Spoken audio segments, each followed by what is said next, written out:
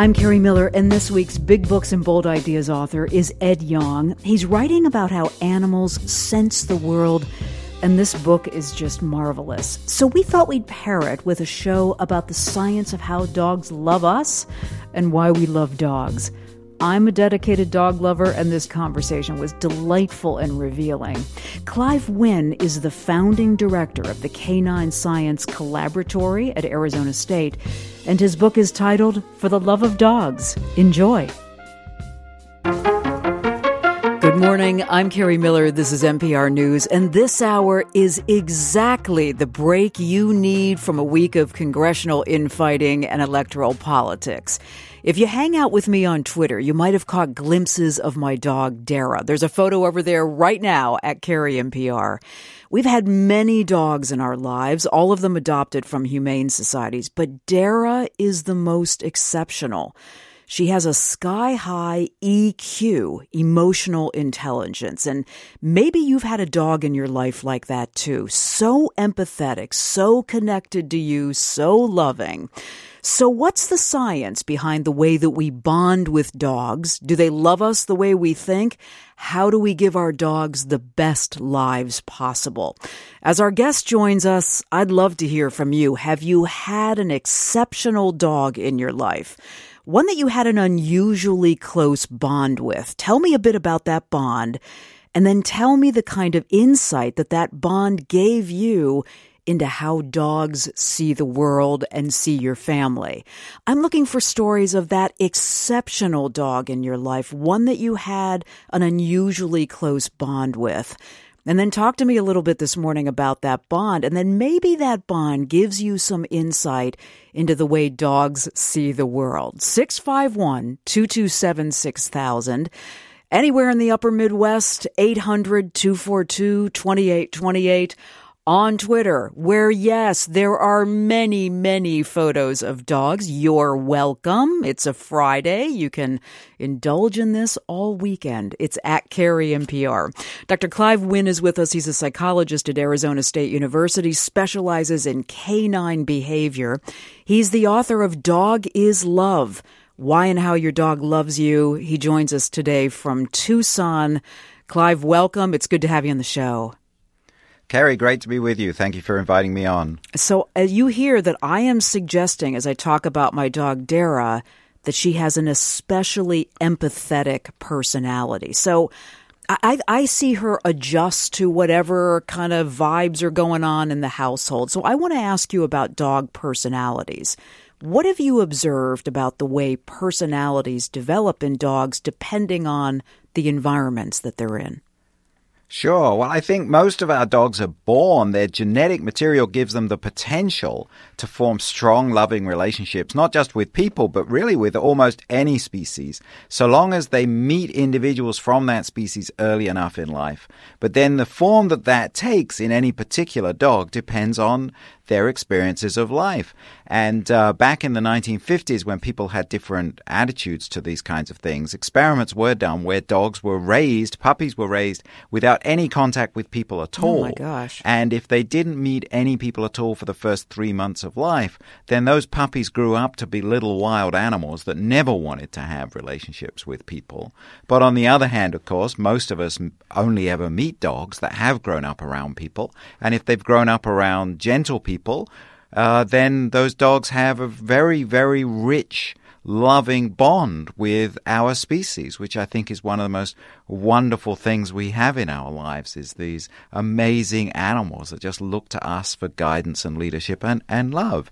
Of course, dogs that grow up in tougher circumstances, things can work out differently, but I'm optimistic about dogs, Carrie. I'm always impressed by how dogs who've really had tough times still find a way to come back. If they meet the right person, they can still find a way to form a bond. I think that's true. I mean, I volunteered at humane societies, and you see a dog come in that did not have the love or the circumstances you would want, and somebody goes home and adopts them, and 2 years later they're back saying, this dog has completely, seamlessly entered into our lives and our household. Dogs adjust, don't they? Absolutely, Kerry. I mean, it's quite common to meet people and they and their dog have such a loving bond that you can't help thinking, well, these two must have been together since one of them was a puppy, right? And yet, oftentimes you ask a few questions, say, no, I picked, this dog's now, let's say 8 years old. I picked her up when she was 6 years old. She came from a bad place and she was a little shy and scared around me and my family for the first month or two. But for a long time now, we've just been utterly inseparable. I mean, that's a very common story, right? A lot of people have that tale to tell, and it's a wonderful thing, and it's because it's built into the makeup of dogs to a quite remarkable degree, built into their very biology, that they want and need to form strong emotional bonds. Yeah, we'll get into that, Clive. I want to grab a call because we have a lot of people on the phone lines here to Rochelle in Grand Marais, Minnesota. Rochelle, you called first, and I'm glad you did. Tell me about your dog. Oh. Good morning. Well, my dog is Maggie, and she's 13 and a half years old. She's a dachshund, and I am just very excited to be able to share our story because of her age and because of our story. Our bond is extremely strong. She is exceptional in her behavior and her non-verbal communication skills that she has with me. It's actually very incredible. She's a very smart dog. And Rochelle, did you get her as a puppy or did you adopt her when she was a little older? I bought her from a breeder, which is a first for me. I grew up on a hobby farm where we rescued animals and right. Loved and lost many, many times. But yes, I purchased her from a breeder, not a puppy mill, of course, but a breeder when she was just 2 months old. So she's been with me since she's been a baby. And, we joke in the house, I have 2 small children, and I honestly cannot play hide and seek because she will follow me wherever I go, and her nose will be pointed in the direction of where I'm hiding. That's pretty cute. Well, she's a dachshund, not a pointer, but still she knows what she's doing. Clive, Rochelle said she's brilliant, and she said that she and her dog have an advanced nonverbal communication. Let's talk about dog intelligence, because you say some interesting things about this in your new book. Well, so there's a sense in which I'm skeptical about claims of super intelligence in dogs. I mean, I don't honestly think that dogs are stupid, and I certainly do believe that when a person and a dog live together for an extended period in an intimate, loving relationship, that they do become extremely sensitive to the things that each other are up to. In the book Dog is Love, where I'm arguing against the idea that dogs have exceptional intelligence, what I'm getting at is there are scientists who have claimed that the secret of dogs' success in human society is that dogs have ways of understanding people that other animals cannot share. And I don't believe that. I believe that many animals, if they live in close proximity with people and are dependent on people for the fulfillment of all of their daily needs, many animals become extremely sensitive to the things that people are doing. And so, although I'm not in favor of people having wild animals as pets, I don't think it's, generally speaking, a good idea. Nonetheless, it is possible. And when you meet people who do live alongside wild animals as pets, they clearly do have a strong level of communication with each other, like most of us see much more commonly with our dogs. What makes dogs really exceptional and what is the secret of their success, because dogs are a really, really successful species of animal. There could be 1 billion dogs on the surface of this planet, which is quite amazing. Wow. Yeah, 1 billion with a B. It's amazing. It's not so much in their intelligence, although there is intelligence. That's not what's exceptional. What's exceptional is this need, drive, desire to form these strong emotional bonds. And it's because we recognize how they love us that we in turn feel inclined to care for them, and it's our caring for them that makes them so successful. So I'm not denying that there is an intelligence in dogs. I'm only trying to argue with people who would claim that there's something unique about the intelligence of dogs. I don't think it's unique. I think other animals can show that kind of intelligence too. Abby says on Twitter, I lost a close friend after a short illness last month. Ziggy could sense my grief. He's brought me his toys. He's laid his head on my lap for hours, looking up at me at a time when I just needed to quietly mourn. He helped me more than I can express. So I alluded to this too, Clive, that when there are different things happening in our household, I know that our dog Dara senses that and adjusts her behavior. If one of us is sick and, in bed, that's who she's with. How do dogs do that? How do they sense how Carrie, they need to be? Yeah, well, right. I mean, we simply don't know. We simply don't know how they do it. But the fact that they do it is abundantly demonstrated. It's not just stories that people tell. It's not just a few anecdotes. You can do scientific studies on this. And there is a very simple and very telling little thing that some researchers in England did that anybody who's interested can just try for themselves. I mean, you just need to sit down on the sofa and pretend to cry. Just pretend to cry. And your dog will be I've tried it with my dog Zephos, and I felt compelled to stop doing it because it was clear that she was really upset. I wasn't really upset. I was only pretending. And the poor thing was really upset. So we had to stop doing it. But I think if anybody who wants to did it once, it wouldn't be cruelty to just do it once, just to show the sensitivity that our dogs have to our emotional states. It's really amazing, and it's been shown again and again and again. How do they do it? We don't fully understand how they do it, what it is they're responding to, but they absolutely do it. They absolutely do it. They're so sensitive and so concerned. They're concerned. We've been doing an experiment where we ask people to climb into a box, which is a little bit like a coffin. And from inside our box, we have the owners cry out in distress, and we've given the box a door that can be very easily opened from the outside to see whether the dogs will rescue their owners from this box. And the interesting thing is that a lot of dogs are not smart enough to understand how to open the box. And we can test that independently by putting some food in the box and see if they'll open it to get the food out. So a lot of dogs cannot figure out how to open it. But those dogs that know how to open it, if their owner is in there and the owner is in distress, then they go straight ahead and they open that box because they care. They really care, and they feel they have to help their person if they possibly can. Clive Wynne is the founding director of the Canine Science Collaboratory at Arizona State University, and he's the author of this terrific new book, Dog is Love. We're talking about this exceptional emotional bond that we have with our dogs and what Clive says is a revolution in canine science, understanding dogs. And it's upsetting some of the things that researchers thought for a long time about canine science. 651-227-6000 to tell me about the exceptional dog in your life, one that you've had an unusually close bond with. Tell me about the bond and tell me about the kind of insight that bond gave you about the way dogs see the world. I know it's a bit of a mystery, but if you love dogs, you spend a lot of time trying to figure out how your dog sees you and sees the world. So 800-242-2828, 651-227-6000. If you get a busy signal, try us back, or you can reach me on Twitter, where you can also text me a picture of your dog. It's at Carrie NPR. To Anna Maria in St. Cloud. Hey, Anna Maria, hi. Glad you called. Hi. How are you? Good morning. All right. What's your story about your dog? Well, I had a dog that I got from the Humane Society 9 years ago. He was a repo that I called because he was brought back because he was very destructive. Mm-hmm.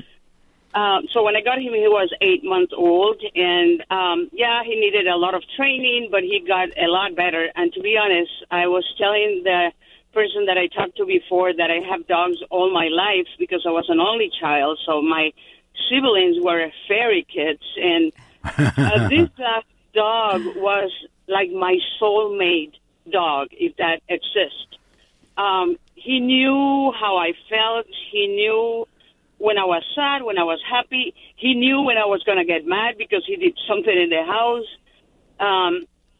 And he was diagnosed with T-cell lymphoma in December, and he only lasted a month. Oh, Anna Maria, I'm sorry.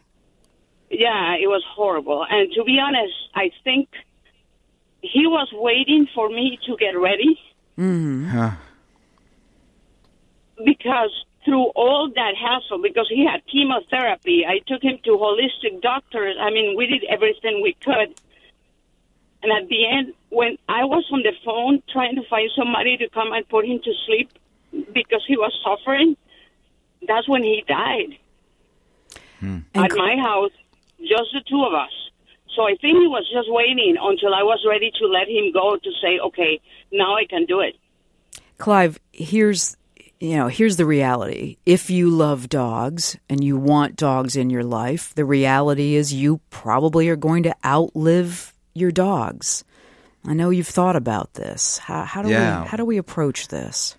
Well, first, Anna Maria, I just want to say I'm so sorry for your loss. I mean, sometimes it feels like the pain of losing them is such a pain that it cancels out all the wonderful days and months and years that we had them in our lives. But, I hope you don't believe that, because, those were such wonderful times. And I think that how we feel about our dogs and losing our dogs, I mean, there are people who are so miserable in life that they don't want to have love in their life, not love with dogs and not love with other people or whatever other animals. Some people love cats, right?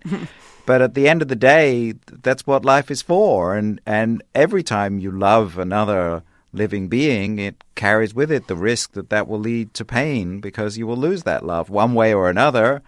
But I think we have to, pick ourselves up and go on and remember all those wonderful, I think you said 13 years, the wonderful times that we had with our dogs, and it makes life worth living, even though it comes to a painful end at the end. So it's a wonderful, magical thing. Yeah. Clive, you mentioned Zephos, your dog. Zephos or yeah. Zephos? Okay. Zephos, yeah. You say that he was meant to be yours. She was meant to be yours from the moment you saw her at the dog shelter. Why? Yeah. So this is a feeling I have with Zephos, who came into our lives about 7 years ago. She was already 1 year old. And when I think back to when I was a kid and the dog who was the most important dog of my childhood, Benji, when I try and remember what it was like when we found him, I have this feeling that in both cases, we got these dogs from animal shelters. And in both cases, I just have this feeling that when we went and we looked at dogs, there was just in each case one dog from the many dogs who were there who somehow spoke to us, somehow, and this is without my scientific hat on, of course. I'm talking just about my gut feeling about the experience. But I think it's a feeling a lot of people have had when you look at several puppies or you look at several dogs. It feels like one of them speaks to you. That's right. And putting my scientist hat back on now, I would love to know what that really is. What actually happens there when somebody has that instant sense of emotional connection with a particular individual. I would really love to know what that is, just for my own curiosity.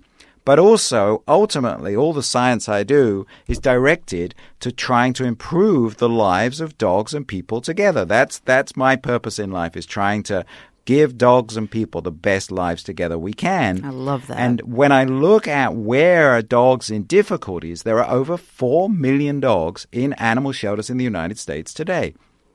So there are a lot of dogs living in a very difficult circumstance, trying to find new homes. And if I understood how it is that sometimes a dog makes that emotional connection with a person, I could maybe teach more dogs how to express their potential for love, and that would help them find homes, and there wouldn't be so many dogs in shelters. So I want to know what that is, just because of my curiosity, because it's such a powerful experience, but also because I think it's a knowledge that would be useful to helping dogs in our communities. That's a pretty startling number, 4 million dogs in animal shelters. So how do you feel about the breeder system and adopting from it, or going into a humane society and rescuing a dog from there? What's your thought on that?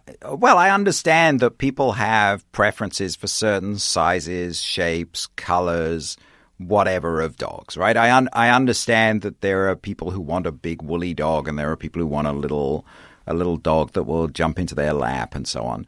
But I do find it sad that people get quite so fixated on forming an interest in a particular breed of dog, because the truth is there are a lot of great dogs out there from other breeds than the breed you think you're looking for. And for that matter, of course, a lot of great dogs out there from no particular breed at all, who are mixtures of various kinds.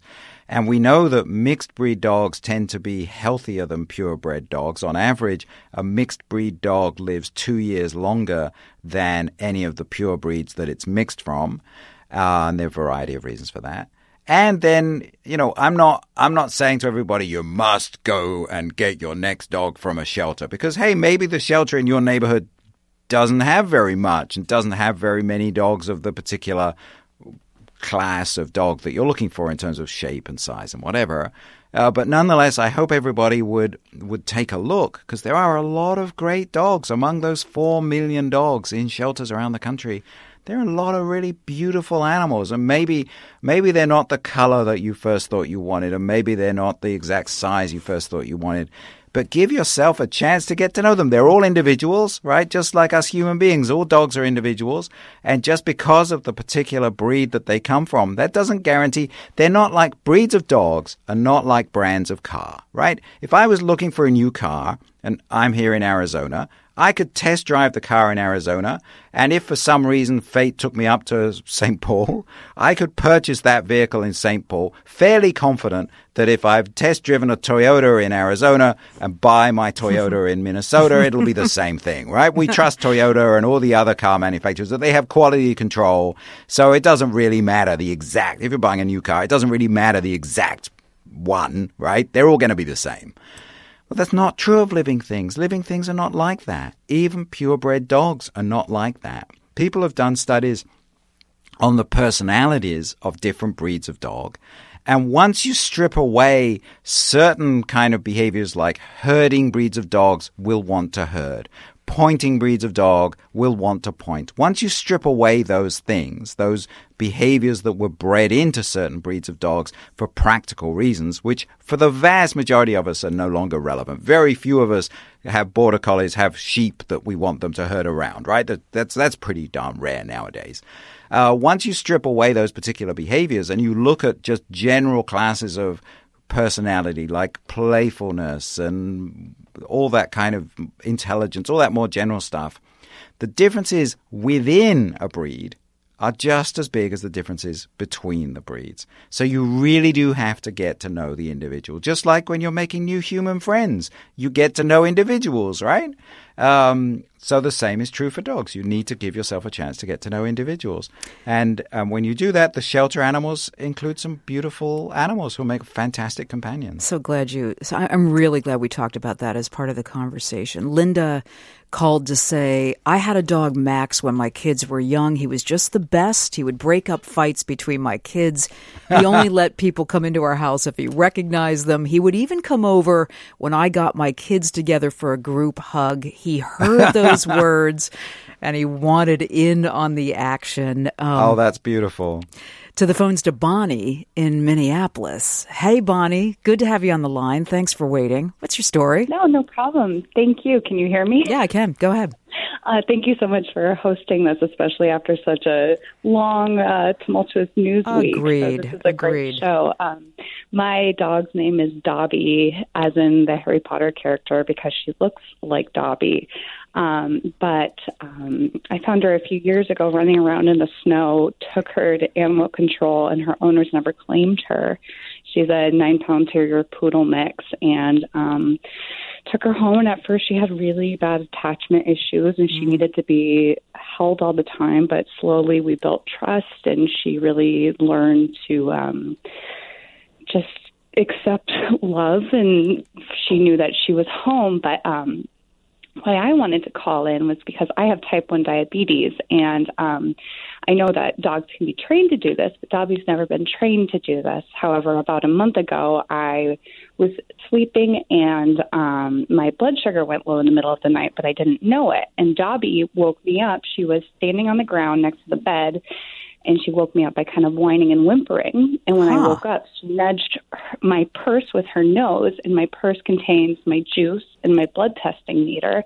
And so I got out my blood testing meter and checked my blood sugar, and I was low. And once I drank a juice, she came right back into bed and fell asleep. But has she been trained for this, Bonnie? No, but I know that dogs can smell a specific chemical that we produce, and I think she's just seen me do that so many times that, you know, whenever she smells that smell, her mom drinks a juice. You know? So I think, whoa. So I think she knew. Yeah, that's fantastic. She's Clive, a great girl. Bonnie, thanks for the call. Clive, there's a lot to talk about with that because I've wanted to ask you about the way dogs are being trained in medical situations. So let's hold that thought for a minute. We'll get a look at the latest news. And when we come back, we'll talk about Bonnie's experience, what Clive knows about the way dogs are being trained to respond to medical situations, and more of your calls and questions. One of the things I want to know from Clive is the research that says that many dogs respond as quickly to praise as they do to food. What does that tell us? 651-227-6000, 800-242-2828 to talk to us this morning about that exceptional bond that you have with your dog. And on Twitter, where it is just a rolling feed of great photos at Carrie MPR. Back to our conversation. Clive Wynn with us, a psychologist, founding director of the Canine Science Collaboratory at Arizona State University, and the author of the new book, Dog is Love. We're asking to hear your experiences with your dogs, maybe the dog that you have the unusually close bond with. And Clive, before we went to news, we heard from Bonnie about her dog responding to a drop in her blood sugar, and Bonnie's saying that the dog hadn't really been trained for that. What do you make of that experience? Well, that's wonderful and fascinating, Kerry. So I'm sure everybody knows that dogs can be trained to detect all sorts of things. Right. I mean, dogs detect explosives, they detect drugs. You can train a dog to detect all sorts of things because they have these amazingly wonderful sensitive noses. And so they can sniff out things where we're not aware that there's any smell to be sniffed out at all.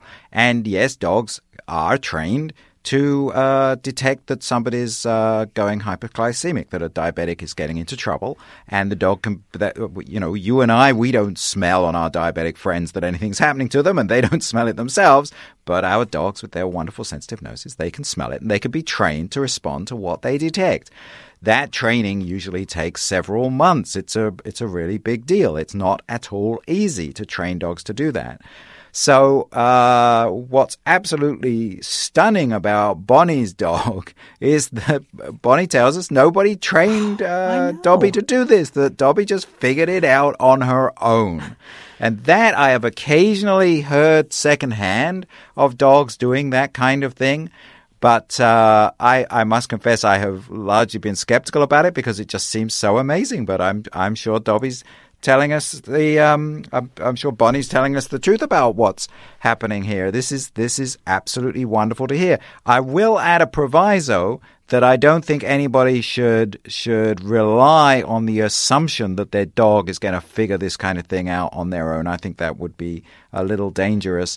But it's absolutely wonderful to hear that Dobby did this. And I don't doubt that it is distressful for the dog when her mistress goes into a diabetic state, and that then motivates Dobby to do what she can, to work hard to figure out, is there anything I can do here to help? As I said earlier, we've been doing studies on whether dogs will help, and a lot of dogs just have difficulty figuring out what to do. We see that when their person is in trouble, most dogs are very upset about that. But the majority of dogs cannot figure out what needs to be done. So Bonnie is very lucky to have a dog who loves her. That's a common experience. But that on top of that, her dog is smart enough to figure out what needs to be done. That's very rare. I know, to connect. And truly wonderful. Right, Yeah. to connect that awareness to now the next thing I need to do is that's show really her. striking. Wow. To the phones to Jody in Stillwater. Hi, Jody. Actually sounds like you also have a story about a dog responding to a medical need. Yes. Well, I live with a rescued parrot, my cats, and my dog. And, yes. And no, I say I'm one cat shy of the crazy cat lady. But, but a few years back, I was pretty sick, and every single one of my pets, the parrot, I told my friends, it's like he was looking into my soul and seeing a devil. He was petrified. My cats all would start sleeping on my pillow, but my dog Max would not leave my side. If I sat in a chair, he had to have his head on my feet. He had to have his paws touching me. He refused to ride in the back of the car anymore. He had to ride in the front with his head on my lap or touching me. He always had to be touching me, which was really odd.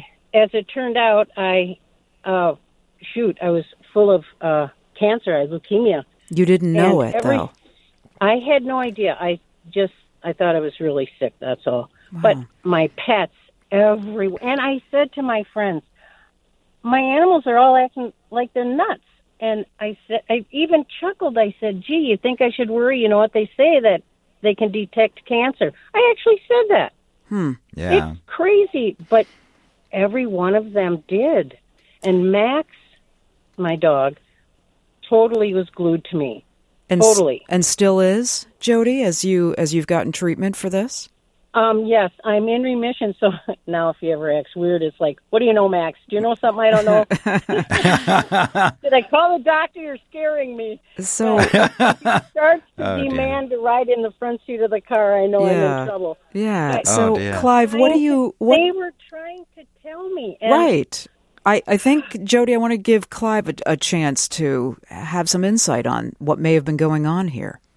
So the thing, Jody, Kerry, is that our animals are much better observers than we are. When we hang out with our friends and with our families, we talk to each other and we're very easily distracted by what people say. How are you feeling? I'm fine. How are you? I'm fine. Our dogs don't, our cats, our parrots, whatever, they don't understand what we're saying. So they look at us much more closely. And when I say look, I don't just mean that they use their eyes. Especially our dogs are also using their noses, which we hardly use at all, right? I mean, we humans have almost no noses compared to other animals. So, and they sniff, and clearly, as our bodies become diseased, the smell of our bodies changes. And our animals are attending to that. And somebody who's not well, even before they realize they're not well, they often carry themselves differently. They walk differently. They carry their body differently. And we don't notice this on each other most of the time. You know, if somebody hasn't actually got a limp, we don't really notice how they're walking. But our animals, because they're cut off from all the babble that we say to each other, so often meaningless babble, because all they have to go on is what we look like, how we move, what we smell like, what sounds we make, they pay much closer attention. And so they notice a lot of things that we don't notice in ourselves or in each other. And that gives them a sort of superpower, if you like, because they're cutting right through to what our bodies are actually going through. And then if they detect that you're in a disease state, well, then they become very anxious because they love you and you are very, very important to them, emotionally important and practically important. You know, it's not the only thing on a dog's mind, but the dog has to be worried about what happens to me if I don't have her anymore, right? It's survival, right? Yeah. So Clive, tell me about this. I think many of us who have dogs and love dogs would say that, you know, my dog, my Dara, will do anything for a treat. So I was surprised to see the research that says many dogs respond as much to praise as they do to food. What does that reveal? Well, right, Kerry. So the thing is that when I'm hanging out with my dog Cephos, she's happy to hang out with me. If I then grab the treats, she's very, very interested in the treats. And that makes it seem like maybe she loves the treats more than she loves me, right? But actually, that's not a well-controlled experiment, Kerry. Because when I grab the treats, it's not a choice. The Xephos isn't now given a choice between hanging with me or hanging with the treats. She's got a choice between hanging with me and there are no treats or hanging with me plus treats. So that's not a fair comparison. We have done studies where we look at dogs who are home alone all day, which is not something I'm happy about, but it happens that there are dogs who are alone all day for 8 or 9 or 10 hours while their human is out of work. And we set up a very simple choice situation. We leave the dog home alone all day and with no food all day. There's water, but there's no food. Then when the human comes home, we set up by the front door a very simple choice. Here on the left is your human. Here on the right is a bowl of food, equal distances from the door. We have an assistant open the door. Of course, the dog has heard the person come home, doesn't quite understand why the door isn't opening straight away, has come to the door, is ready, and now has this choice. What does the dog choose? Most dogs, they see the bowl of food, they haven't eaten for 8, 9, 10 hours, but it's interacting with their human being that's most important. That is remarkable. Yeah. Now, do they eat after a little while? Yes. Of course they do. Yeah. Of course they do. But the number one thing when the door opens, you got to say hi to your human. That's the most important thing in that moment. And there's a researcher in Emory University in Atlanta who has trained dogs to lie super still in brain scanners so that he can see which parts of their brain are activated and how much when you show the dog different things. And what he finds is you show the dog a small piece of sausage and the reward centers of the brain light up. Of course they do. But you show the dog a signal that means your human is just around the corner and will be with you in a moment, and the reward centers of the brain light up even more. So we see it in a very simple behavioral experiment, and you can see it in a high-powered brain scanning device. That dogs actually find their people every bit as rewarding, for most dogs even more rewarding than a piece of food. Okay, so everybody who loves dogs and you have a dog in your household, keep that in mind, right? The dog wants your attention, needs your attention. You know, ignoring the dog for, 10 hours out of 11 isn't giving your dog the best life. Well, Kerry, so can we talk about what's a good life for a dog? Yeah, let's do that. Good. Because there's, I love my dog, and sometimes I'm foolish. And sometimes I love my dog so much I want to stop on the way home at a pet store and buy her a toy. Right. But the truth is, sure, dogs love toys and dogs love treats. But the thing that they really want and need from us is just us. That's what they really want and need. They just want to spend time with us. And I think the cruelest thing that we routinely do to our dogs is leaving them alone much too much. A dog is not some high-powered new toy that you play with in the evening when you're home, and then when you go to work in the morning, you just switch it off and, I don't know, whatever your latest toy is. I think the latest toy we have is one of those smart speakers, right? The smart speaker doesn't get lonely because we don't talk to it for hours and hours on end. It's always there when we want it, and when we don't want it, it's cool just being left alone. But your dog's not like that. You love your dog for your dog's highly social, very loving nature. That cannot be turned off. The dog cannot be unplugged when you go to work. I'm not saying your dog cannot be left alone some of the time. Of course a dog can be left alone, needs to learn, just like we all do, right? We all have to learn how to put up with our own company sometimes. But it's wrong to leave dogs alone for such long periods of time. And no amount of fancy treats and expensive dog food and toys from the pet store, none of that makes up for the pain that the dog feels when it's isolated and alone. Now, it doesn't necessarily have to be you. I know most people, unfortunately, in this world we live in, most people have to be at work for many hours a day. That's just the way it is. Fortunately, our dogs can take comfort. They love us, but they can take comfort from the company of many other people and even from other animals, right? Some people, unfortunately, I'm not one, but some people have a dog and a cat who are actually really best buddies, and that works really well. Our dog and cat really just cannot find a way to talk to each other. But what about a second dog, Clive? Well, exactly, absolutely. That's what I was coming up to. So yeah, your dog can enjoy the company of other dogs.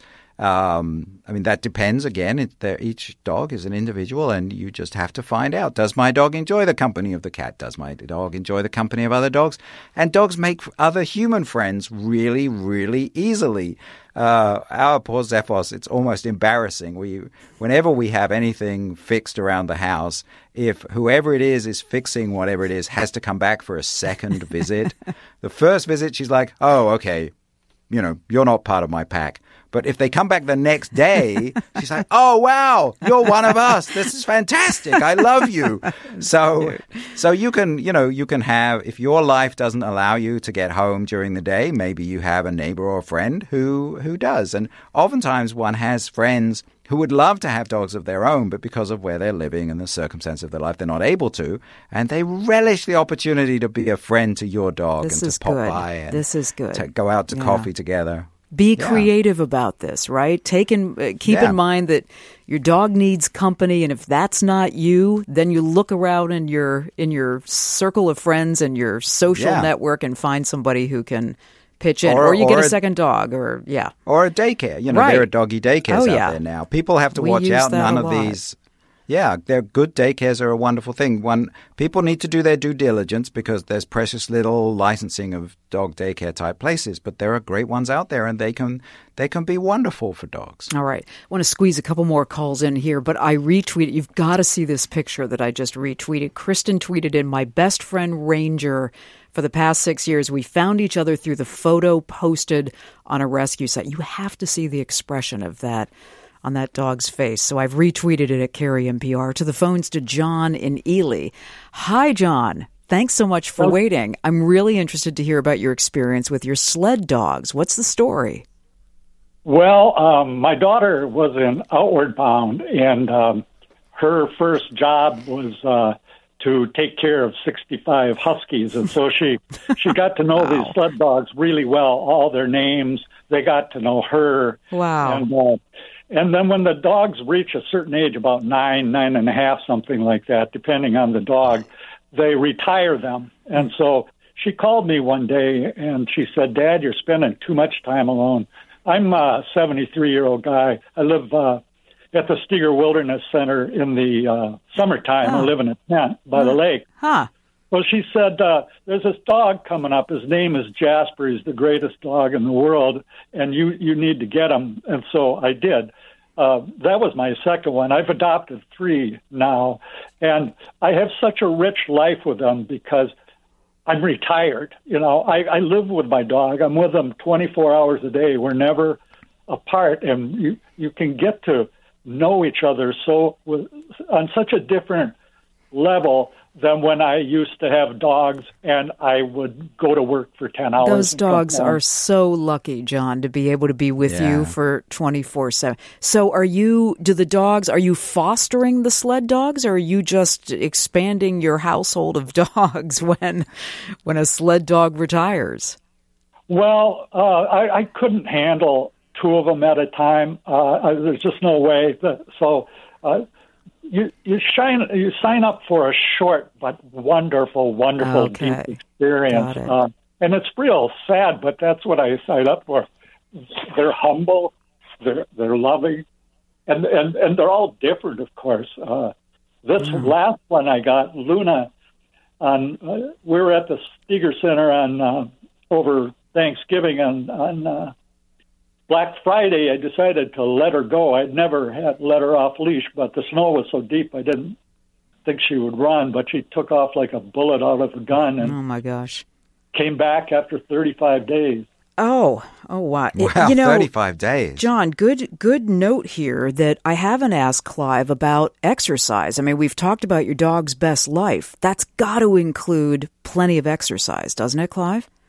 Oh, of course. First, I wanted to say, John, I envy you. What a fantastic life. It's marvelous. I'm not sure I could cope with snow, but the rest of it, fantastic. Yeah, of course, Carrie. Our dogs have have physical needs. I hope I mean, maybe this is naive of me, but I sort of assume that everybody understands their dog needs exercise, their dog needs good nutrition, their dog needs physical care, veterinary care.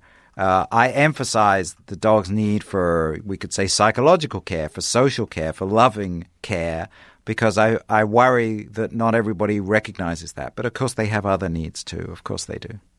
Call here from Lucy in Duluth. Hi, Lucy. Hi, good morning.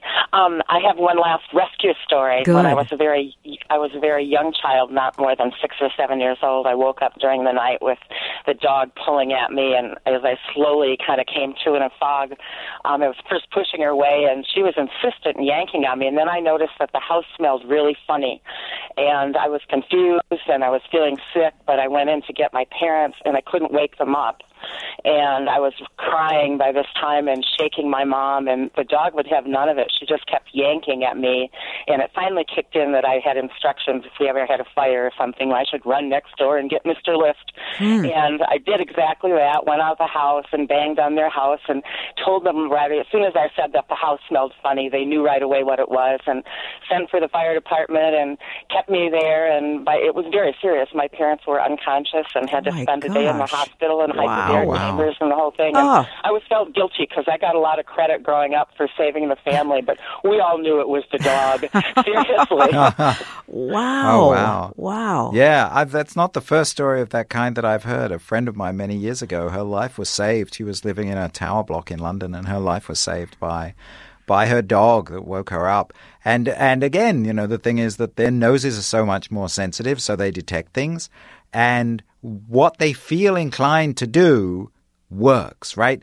The intelligence aspect is fairly small. The dog is in a difficult situation. What's it going to do? It's going to wake up its human. That's fairly simple. If the dog had to actually operate a fire alarm or something, we'd be in a much more difficult situation. But because what they want and need to do is just to wake us up, and they always sleep much lighter than we do, so they're awake much quicker when there's a problem. Our poor silly dog gets scared by something in our backyard. She has her own door to come in and out and in and out. And it may well just be a cat prowling around. What if it's backyard. coyotes, Clive? You have plenty of those in Arizona. It could be coyotes. It absolutely could be coyotes, Kerry. But it might just be a cat. I mean, she's that foolish that it could be a cat. And I have been out. She wakes us up in the middle of the night, jumping on our heads, and the house is not on fire. Oh my gosh, and there's really nothing going on in the house. And sometimes I've even been outside in my pajamas to see if I can see anything in the back. I can't even see anything. And I'm sure whatever it is not going to come into the house through her doggy door. If she just comes back inside, she'll be perfectly fine.